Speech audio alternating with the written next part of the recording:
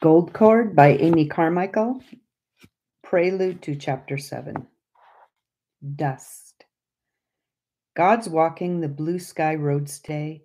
See how lovely the dust of his feet.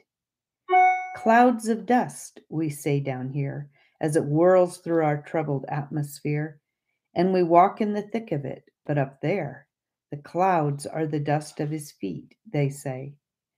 Do the angels say when they look at the crowd and the crush on the roads of this dusty star as we toil along, not strong nor fleet, and overwhelmed by the secular, how lovely the dust of their feet? Chapter 7. He Took a Towel. Near the little jungle village of Donapur, in the old wreck of a compound haunted by flocks of noisy goats that surrounded the decrepit three-room bungalow, there were 4 cottages. In these, in the year 1902, the divinity students of the CMS were to be bestowed, and in that house they were to be taught by one of the finest men the Church Missionary Society has ever sent to India. Life is either a feast or a fast, was one of his sayings, and for him it was more fast than feast. But ANC stores had broken down, and to his friend, Walker of Tinnevelly, was committed the training of those men. There was no thought then of their staying in Donapur for more than a year, but the children had begun to come, and the children cannot be carted about. So the Walkers made the place their headquarters, and we continued to our great comfort to live with them there. But in this I anticipate. When the first child came, we were, as I have told, together in Great Lake. But when the burden became so heavy that it had to be taken up, as chapter 5 tells, the Walkers were at home. On their return, they came to Donapur and thereafter made it the center of their work. After the work for the children developed, we understood why this special place had been chosen for our home. It is several miles from the road, and in those days it was even more inaccessible than it is now. So it was not only safer for the children than a town would have been, it was good for us too, for we were free to serve without too many interruptions. It was healthy, that is, for the tropics. There was no malaria. It was beautiful too, because of the mountains to the west of the village. These mountains were a wonderful help. They were so unchangeably strong and tranquil and serene that just to look at them strengthened us. Often, caught and tangled in the throng of things, we used to stop and let their calmness enter into us, and we prayed that we might serve with a quiet mind. It was not a question of choice with us now. If we were to go on at all, we must have a quiet mind. We had already seen more than one missionary break down, not because of the climate or the work, but because of a wearied, fretted spirit too rushed to dwell in peace. So this prayer was not for a spiritual luxury, but for sheer necessity. And as the children grew up, we taught it to them and tried to help them also to serve him with a quiet mind, so that in all our rooms there would be peace. We soon found that everything must go down before the claims of the children. Everything personal had, of course, gone down long ago, but now every missionary call had to be subordinated to these new demands. And yet, at the beginning, we were often tempted on this point. The new work seemed poorer than the old. The district where we had itinerated is twice as large as Wales and twice as populous, and far afield opportunities had begun to open, and apart from the ordinary routine of mission work, calls had begun to come from many parts of the Madras presidency and beyond. Could it be right to turn from so much that might be a profit? Evangelistic tours, convention meetings for Christians, and so on, and become just nursemaids? Jesus, knowing that the Father had given all things into his hands, and that he was come from God and went to God, he riseth from supper and laid aside his garments. and took a towel and girded himself. He took a towel. The Lord of glory did that. Is it the bondservant's business to say which work is large and which is small, which unimportant and which worth doing? The question answered itself and was not asked again. It was a foolish question, for the master never wastes the servant's time.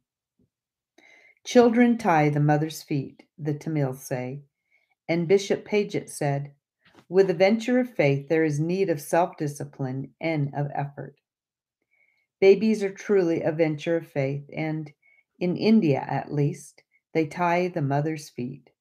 For there are no nannies here, and we had seen enough of the difficulties of some missionaries who had to use ayahs to teach us that we could not be too careful of our children's earliest years. So we let our feet be tied for love of him whose feet were pierced. Once an ICS friend asked us to join him in camp on the Donapur Mountains. He had bears, tents, everything ready, he said, but we could not possibly go. His answer to our letter saying so was a huge hamper of maidenhair fern from that delectable camp. We never found that we lost a friend because of things like this. And now, because in many places people were moved by the spirit of pity, as the trees of the wood are moved by the wind, and because of our fellow missionaries, especially in one of the cities of South India, cared enough to put the need of these little ones far beyond their own comfort and ease, a number of children were sent to us, and we were soon so greatly requiring help that I found a round robin to the pastors, asking if they had any women wholly devoted to our Lord and separate in spirit from the world, who were likely to be free for such work. Not only have we no women, but we do not know even one woman of the kind you want, was in effect the answer of all. And some added, this is something contrary to our custom, which was a gentle way of expressing frank disgust. It was true. The care of young children is not among the honorable occupations of South India. Once a widow, who seemed to be the kind we could use, consulted her pastor, but was advised not to offer. Too demeaning, he said. He did not mean it unkindly. He was and is our friend. An elderly widow did venture to come, and we welcomed her with warm hope. But one weekday morning at the busiest hour, the village church began to ring its bell for some extra service, and she came to me at once. Her face wore its Sunday expression, and she had her Bible and prayer book under her arm. 5 distracted babies for whom she was responsible were on a mat on the floor at her feet, urgently demanding bottles, and because of their lamentations, I could hardly hear what she was saying. I got it at last. I wish to go and do God's work, she said, and left us forthwith to cope with her 5 and our own 2, and we saw her face no more. God's work meant to go to church and to teach or preach. To work with your hands is not God's work in this part of the East, even though our Lord Jesus worked with his hands in a workshop for years. God didn't make you all mouth, we used to say to such a one. She would turn a shocked and sorrowful eye upon us. All mouth? It sounded irreligious, almost blasphemous. One day, and I happened to be in the middle of writing one of these nursery pages, when I turned to watch a baby play on the floor of my room. In his hands, held out straight in front of him, as though he wanted all the world to look, was the small gray quarterly published by the Officers' Christian Union with its name, Practical Christianity, printed in large letters on its face. The boy was smiling, that superb smile of the pleased baby. Practical Christianity had his complete approval. I suppose such a thing existed somewhere at the date of this chapter, but it was very hard to find if, combined with it, what is usually called the spiritual were wanted too. Not that we recognize the distinction any more than the Officers' Christian Union does. And so, because we wanted our children to be taught otherworldly ways from their cradles, we were short-handed. And yet, we had often to spare someone from the nurseries, for now that we were on the track, the journeys to save the little ones in danger grew more and more frequent. There were no motors then to make travel quicker and easier, and sometimes the difficulties were increased by passport regulations in districts where plague was raging. Once a confused telegram told of the little party in quarantine and no way of getting suitable food for two poor babies. Did the agitated senders of that telegram look for bottles of milk by wire?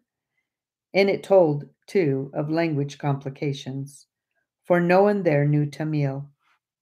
But both those babies survived and have grown up to be fellow workers.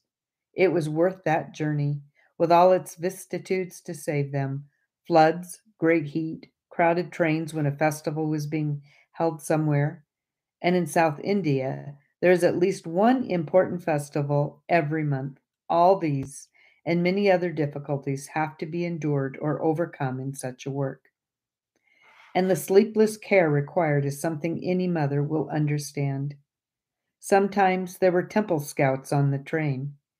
Many a time large sums have been covertly offered for a little child on her way to us. You can say that it died and that you had to get it buried on the way. But we learned to watch for loving providences, and never once were any of us hindered by accident or overtaken by pursuers after a child whose guardian, drawn by some large offer of money, had changed his mind. Nor did any of the threatened court cases, which at first were frequent, prosper. We always got, if possible, a paper signed by the child's guardian before we took it. But sometimes to press for that would have been, and would be still, to risk losing the little one. In any case, the paper was worthless in a court of law, except to prove our bona fides. It was about this time that a word was given, which was to become like gold, silver, precious stones, and, except a corn of wheat fall into the ground and die, part of our spiritual treasure. It came in this way. A friend upon whose understanding, comradeship, and sympathy I had counted very much did not feel able to give either. Someone more suitable should do this special work, she said. How natural that was, and how true, for I knew that I was not suitable. But no one else was free to do it. I tell you that if these should hold their peace, the stones would immediately cry out. How strangely Bible phrases come sometimes, unbidden, unexplained, perhaps apparently irrelevant, but somehow they still the soul.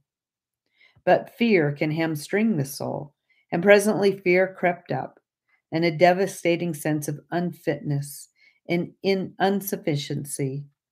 And I saw our tiny company strung out like a little row of knots on a sheet of paper. But thou art worth 10,000 of us, an inadequate comparison, fitting the earthly David, bathos as applied to the Lion of the tribe of Judah, and yet it carried truth. What did it matter if we were knots?